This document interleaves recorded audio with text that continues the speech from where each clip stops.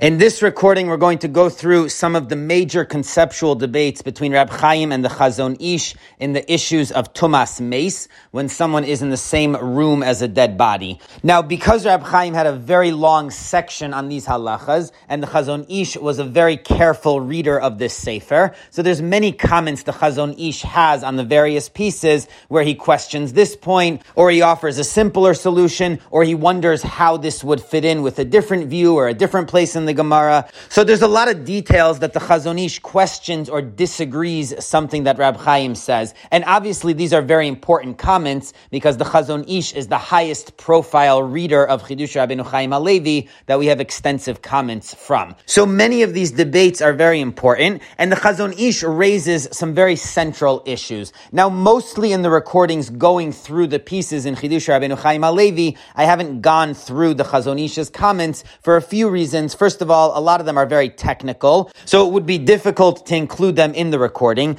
In addition, many of the Chazon Ish's comments would disrupt the flow of Reb Chaim's analysis, so they would be more confusing than helpful. And finally, some of Reb Chaim's pieces are very intricate and in-depth. They're like a beautiful tapestry that at the end of the whole thing is unveiled, and it's this beautiful puzzle that comes together. So to include another perspective would break the flow of that process. So throughout the recordings on the individual pieces, we haven't included many of the Chazon Ish's critiques, and we're not going to do so in this recording either, because to go through the detailed comments would be very complicated, and I don't think the benefit would outweigh the difficulty. But instead, in this recording, we're going to look at some of the broader conceptual debates that the Chazon Ish has with Reb Chaim. So throughout the Chazon Ish's comments, we can see some of the major themes with which he disagrees with Reb Chaim, and likewise, throughout Reb Chaim's pieces, there's certain major themes that reappear. So these conceptual debates are much broader, and they're not limited to one detail or even one piece, but instead they're themes that run through many of the pieces in Chidush Rabbeinu Chaim HaLevi, and the Chazon Ish has a different fundamental perspective on the whole issue. So one of the most central themes that Reb Chaim repeats over and over again throughout these pieces is that according to Reb Chaim, there is a conflict between Tumah Ritzutza and Tumas Ohel. Again, Tumah Ritzutza means that the Tumah goes up and down, all the way up and all the way down to the pits of the earth. And Tumas Ohel means that the Tumah spreads throughout the roof under which it is. So it goes throughout the whole room. So according to Reb Chaim, because these two Tumahs work so differently, so they're in total opposition to each other, and actually even more fundamentally, the concept of Tumah Ritzutza, according to Reb Chaim's interpretation of the Rambam, means the absence of Tumas Ohel. So the whole halacha of Tumah Ritzutza doesn't have a positive definition, meaning under the following factors there's Tumah Ritzutza, but rather it's only defined in the absence. If there's no Tumas Ohel, so then the dead body has Tumah Ritzutza. That's how Reb Chaim understands the Rambam's view. And this is based primarily on two major comments in the Rambam. The first is in the Rambam Tumas Meis Zayin Hey, which is the first halacha that Reb Chaim begins all the pieces with. Ze klal gadol betumas meis. This is a major principle in Tumas Meis, says the Rambam. Shekol davar metame ba'ohel min ha-meis. Anything which would have had Tumas Ohel, so it would have spread throughout the room, im haya rotzutz she'ein lo chalal tefach, if instead it's ritzutza, which means that it's confined, so it does not have a tefach airspace. In other words, there's no Ohel, harei hatuma bokas va'ola ad l'rakia bokas v'yoredes ara tahom ve'ena mitame minat stadin. So then the Tumah goes all the way up to the heavens, all the way down to the pits of the earth, but it does not go to the sides. So the Rambam seems to frame the whole concept of Tumah Ritzutza as the absence of Tumas Ohel, meaning if there would be Tumas Ohel, so then it stops the Tumah Ritzutza from taking effect. And the Rambam seems to repeat this in Tes Zayin Vav. The Rambam says, L'fi shekol Tumah she'ena tachas poseach tefach berum tefach harehi keritzutza. Any Tumah which is not under an airspace of a tefach by a tefach, so there's no covering, there's no Ohel over this Tumah, becomes Tumah Ritzutza. So it sounds like a body lying lying in open air would be considered Tumah Ritzutza. Now the Ravid on this halacha in Perek Tes Zayin disagrees. He says, Kama ze Loshen Mekulkal. This is a broken way that the Rambam formulated this. Rather, says the Ravid, Ein Chotzetz Lifnei HaTumah ve'eino nase ohel lahavias HaTumah. Nothing stops the Tumah or spreads the Tumah unless there's an ohel of a tefach. So unless there's a covering on the body, the rules of ohel don't apply. But that doesn't automatically make it Tumah Ritzutza. We only say that there's Tumah Ritzutza when there's an exact tefach airspace on top of it. So the Ravid understands that Tumah Ritzutza means literally that it's confined Tumah. There's a covering of less than a tefach airspace. But without that, it doesn't become Tumah Ritzutza. So if there's a body lying in open air, that's not Tumah Ritzutza. Even though there is a rule of ohel on top of it. So someone that hovers over a dead body in open air is tameh because they're in ohel over the dead body, but that's different than Tumah Ritzutza, which goes all the way up and all the way down. So that added component that it goes all the way down does not apply to a body in open air. So the Ravid's framework is that if there's an ohel with a full tefach of airspace above the dead body, that's considered an ohel. If it's an exact tefach of airspace, including the area of the body, so there's no tefach of empty airspace, that's called ritzutza, which means confined tumah, and then the tumah goes all the way up and down. And if the body is in the open air, so then someone hovering above the body becomes tameh through the regular rules of ohel, but it's not called tumah ritzutza. So again, this seems to reinforce that according to the Rambam,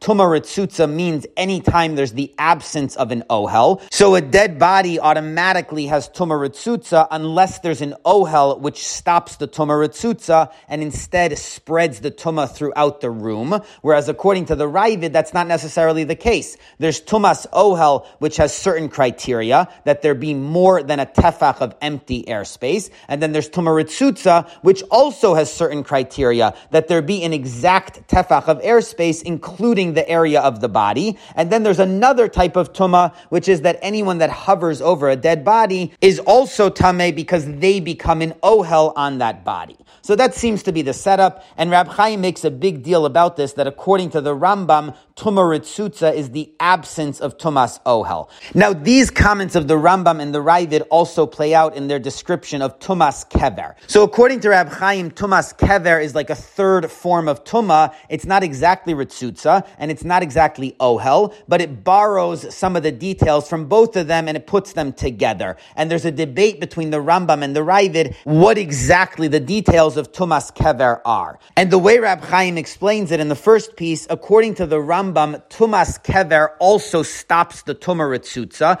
just like Ohel blocks the Tumah Ritzutza. So that's why a Kever requires an empty tefach airspace. But once the Kever becomes a Kever, so now the Tumah Ritzutza returns.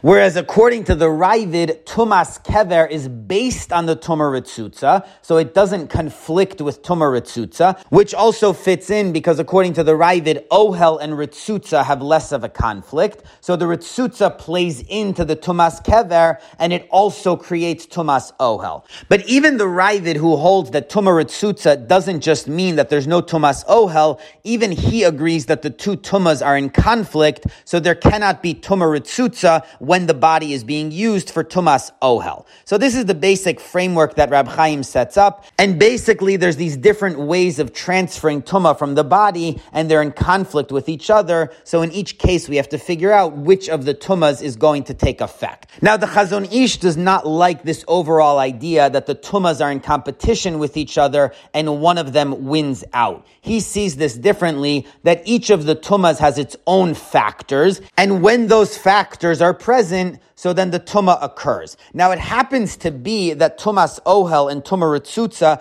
have a contradictory factor, because an Ohel requires a tefach airspace, and Ritzutza requires less than a tefach airspace. So it is true that there's a mutually independent factor which makes it that Tumah Ritzutza is going to be when there's no Tumas Ohel. But it's not that the two Tumas interact, and since there's Ohel, there's no Ritzutza, and if there's no Ohel, ohel, there is ritzutza, but rather depending on the factors, there's either ohel or ritzutza, but those are independent issues. So in his comments on the piece in Zayin Dalid, the Chazon Ish questions what Rab Chaim said, that if there's tumah ritzutza, it cuts into the tumas ohel, and the Chazon Ish says it can't be, because the issue of ohel is independent. If there's a tefach airspace, so then it becomes an ohel. Otherwise, if there's less, it becomes tumah ritzutza. But it can't be that the tumah ritzutza is going to affect the tumas ohel. And this that the Gemara said, tumah ritzutza bokas,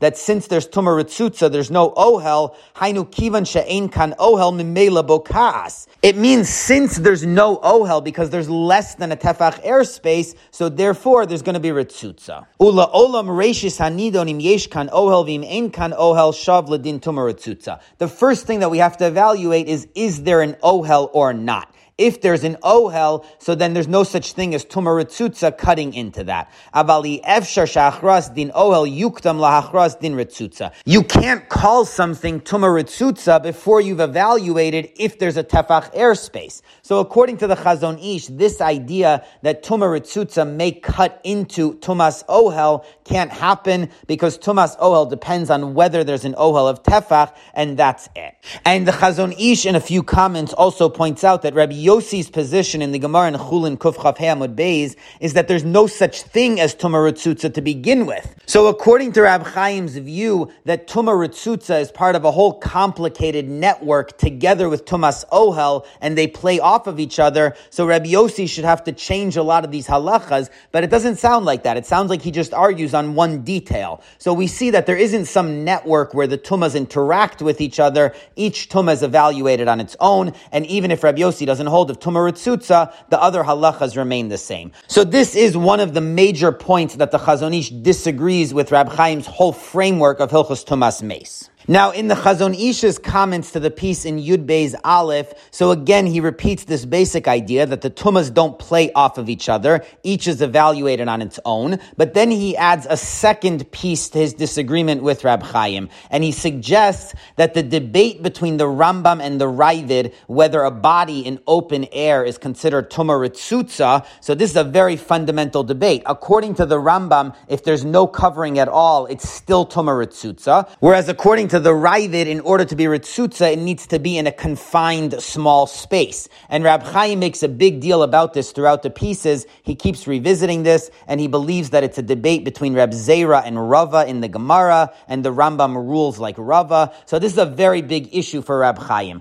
The Chazon Ish argues that the whole issue between the Rambam and the Ravid is just semantics. So the Ravid is not disagreeing with the Rambam practically. He also agrees that a body in open space, the tumah goes up and down, the same halacha as tumah ritzutza. He just doesn't want it called ritzutza, which means confined. It means that it's in a small space, and this body is in the open air. So the Ravid would prefer a different word be used, but he agrees practically with the same halacha as the Rambam. So this obviously collapses one of the key distinctions between the Rambam and the Ravid, because here we have the Ravid agreeing that any tumah that's not tumas ohel is tumah ritzutza. So that's the way the Chazon Ish understands this debate in his comments on the piece in Yud Beis Aleph, and he repeats this approach in his comments on the first piece of Yud Tes Aleph. So that's the way the Chazon Ish suggests understanding the debate between the Rambam and the Ravid, not about halacha, but about the language that the Rambam used. Now, even though it's true that the Ravid was a jack of all trades, so he has all sorts of different comments on the Rambam. Sometimes he disagrees with him, sometimes he explains the Rambam, sometimes he goes on a tangent and he explains an earlier source in the Mishnah, or the Tosefta, or the Gemara related to the halacha in the Rambam. So there's all sorts of different types of comments in the Ravid, including that sometimes he does talk about the language of the Rambam. Such as, for example, in Hilchos Yom Tov, Perek Vav, Halacha Beis, there is a debate between the Rambam and the Ravid over the word Eruv Tavshilin, why it's called an Eruv. So there are semantic issues, and likewise the Chazon Ish understands that the Ravid here is questioning the language of the Rambam some of Ritzutza.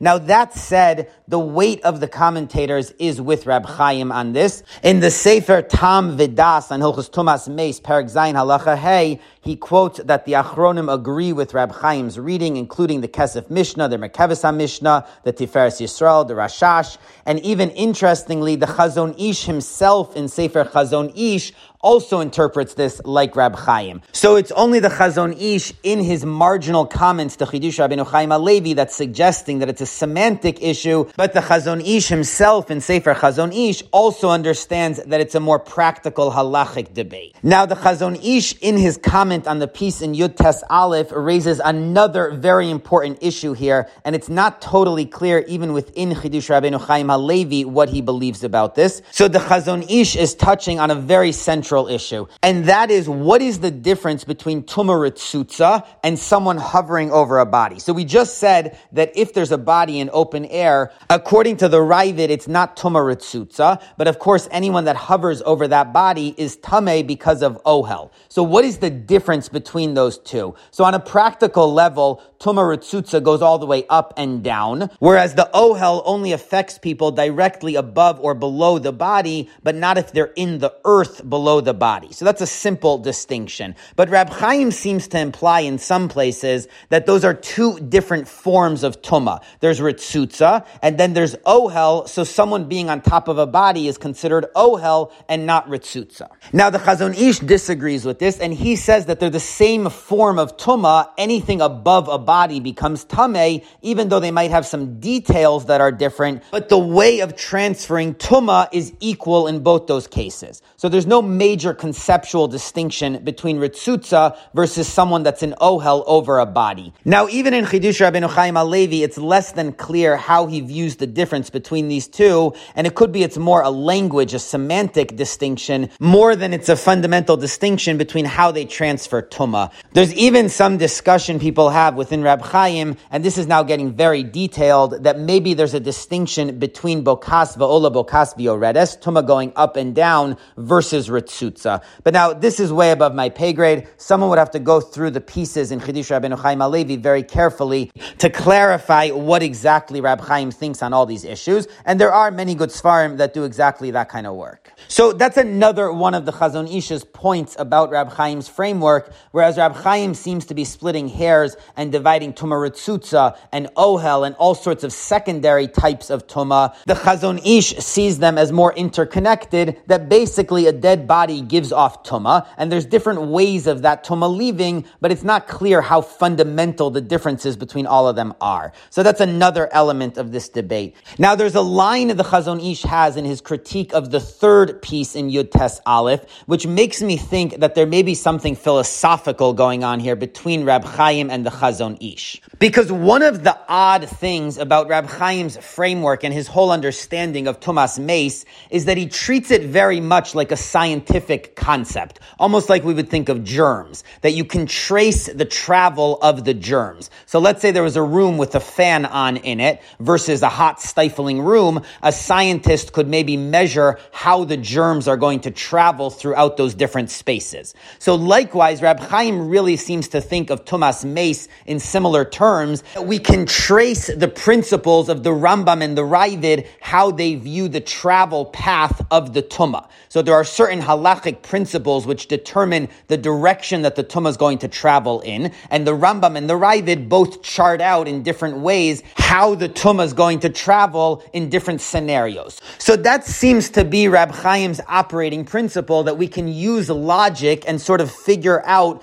given the halachic principles, in which ways the Tumahs are going to interact with each other, how they're going to travel, what the map of the Tumah's travel is going to be. The Chazon Ish seems to disagree with that and think that you can't apply the rules of logic or a scientific model to explaining how Tumah travels, because it's a halacha. That's the rules that the Torah said, and there's a limit to how much logic is going to be able to explain this. And this is an overall debate between Rab Chaim and the Chazon Ish. This goes to the heart of their different methodologies. According to Rab Chaim, the halacha can be understood in logical terms. So it's our job to figure out from the halacha what the logic guiding it is. Whereas according to the Chazon Ish, the halacha just says what to do. Obviously, there's logical principles at work, but there's not these grand logical narratives that can be used to trace the various details of the halacha. So this is another instance of this overall debate between these two giants. They each have their own perspective on how to learn, how to understand halacha, and this is another instance of this very important and central debate. So the line that the Chazon Ish writes is Ela Hagdaras Shem Tolui Besvaras Chachamim Al Piruach Kodsham Eza Ohel Mishtava Im Nogeya. That the rules of Tumah and how they interact and how they're classified are determined by Chazal using Ruach HaKodesh, this special divine inspiration that they have. So the Chazon Ish seems to be objecting to the idea that logic can explain the nature of Tumah, but rather these rules are formulated by Chazal using Ruach HaKodesh.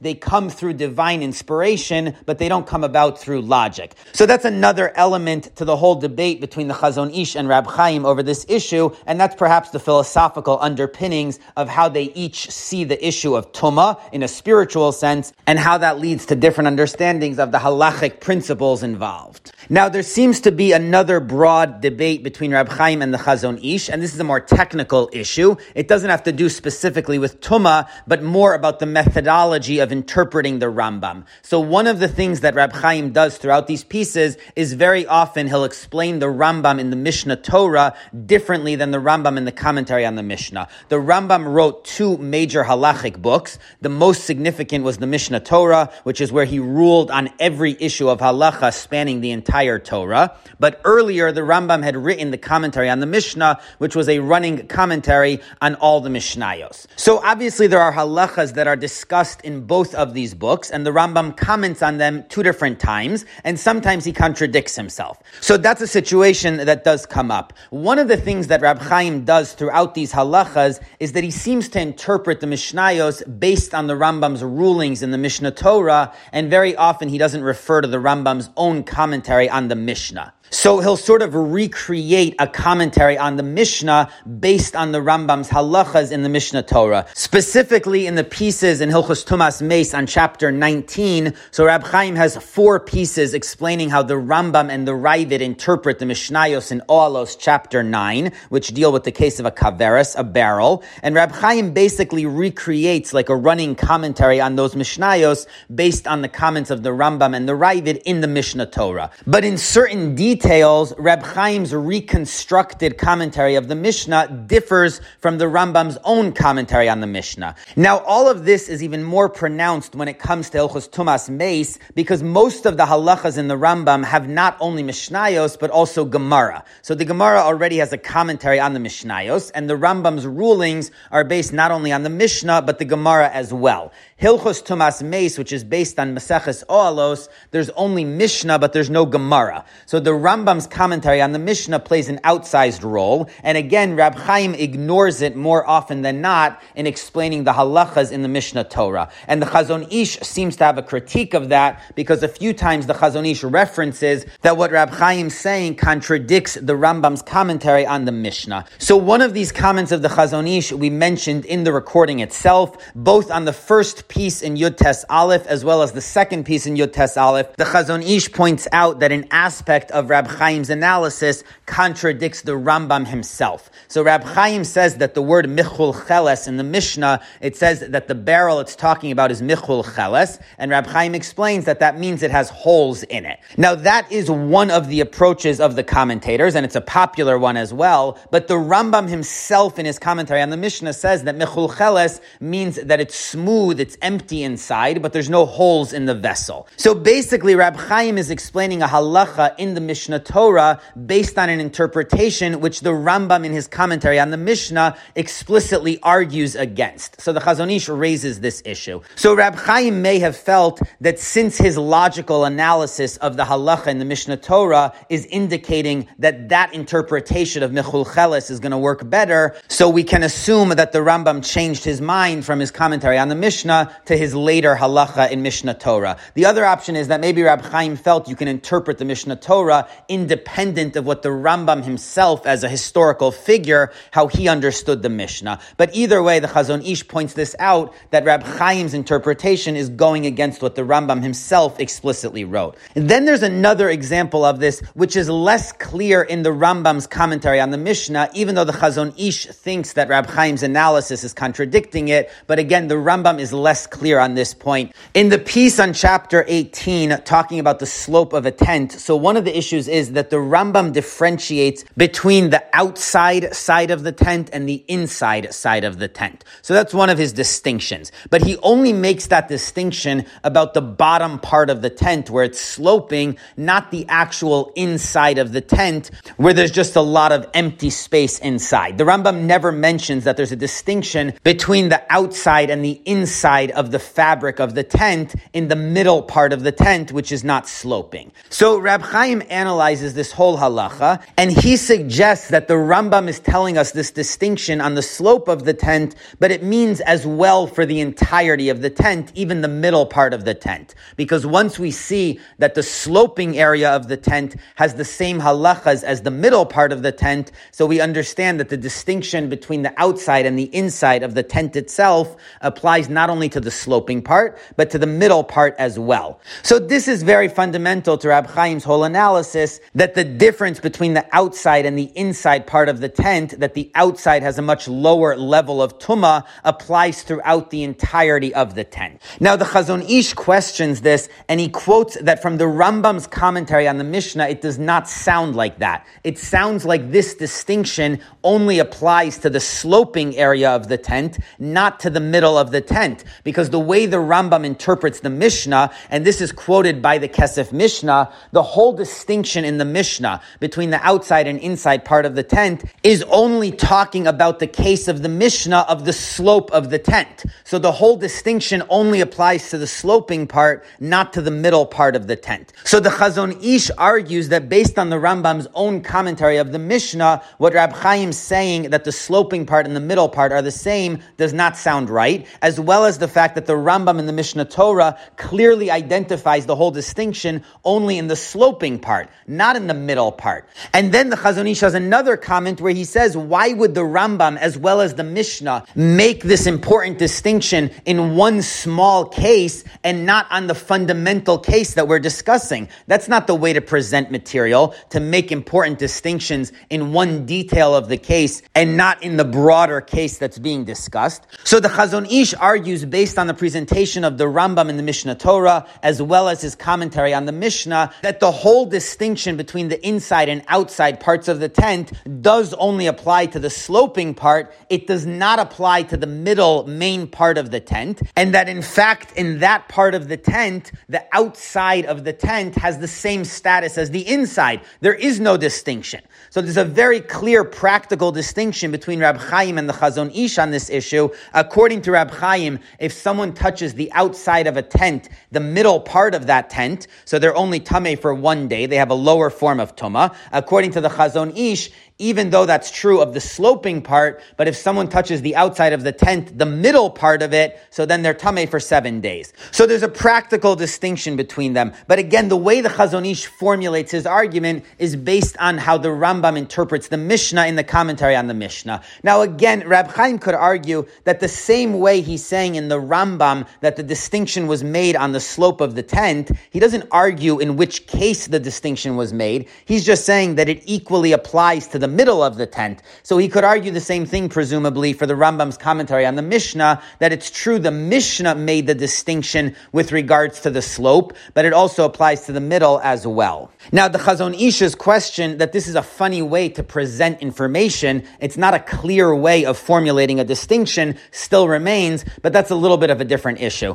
So whether this is another instance where Rab Chaim's explanation of the Mishnah Torah contradicts the Rambam's Pirush HaMishnayos is a little bit up in the the air. But it's not even clear to me if Rab Chaim would be bothered by this whole line of criticism to begin with, because he himself, at the beginning of his pieces on Perek Yud Tes, where he's beginning to discuss the case of Kaveres, so he quotes that the Kesef Mishnah quotes from the Rambam's Pirush HaMishnayos, that the case of a Kaveres where the barrel itself doesn't become Tameh is referring to Bain B'Mida, where it's a large barrel that holds 40 sa, so it's more of an ohel, it's not considered a vessel, it's considered a tent, so therefore it doesn't become Tameh. So the Kesef Mishnah himself quotes from the Rambam's Pirush HaMishnayos how to understand this case in the Mishnah, and then Rab Chaim explicitly disagrees with that because he points out that it doesn't fit into the Rambam's formulation of the halacha later on. So then Rab Chaim goes on to explain it differently based on another approach of the Vilna Gaon and other commentators. So here Rab Chaim is very clear that he does not believe these halachas in the Rambam should be interpreted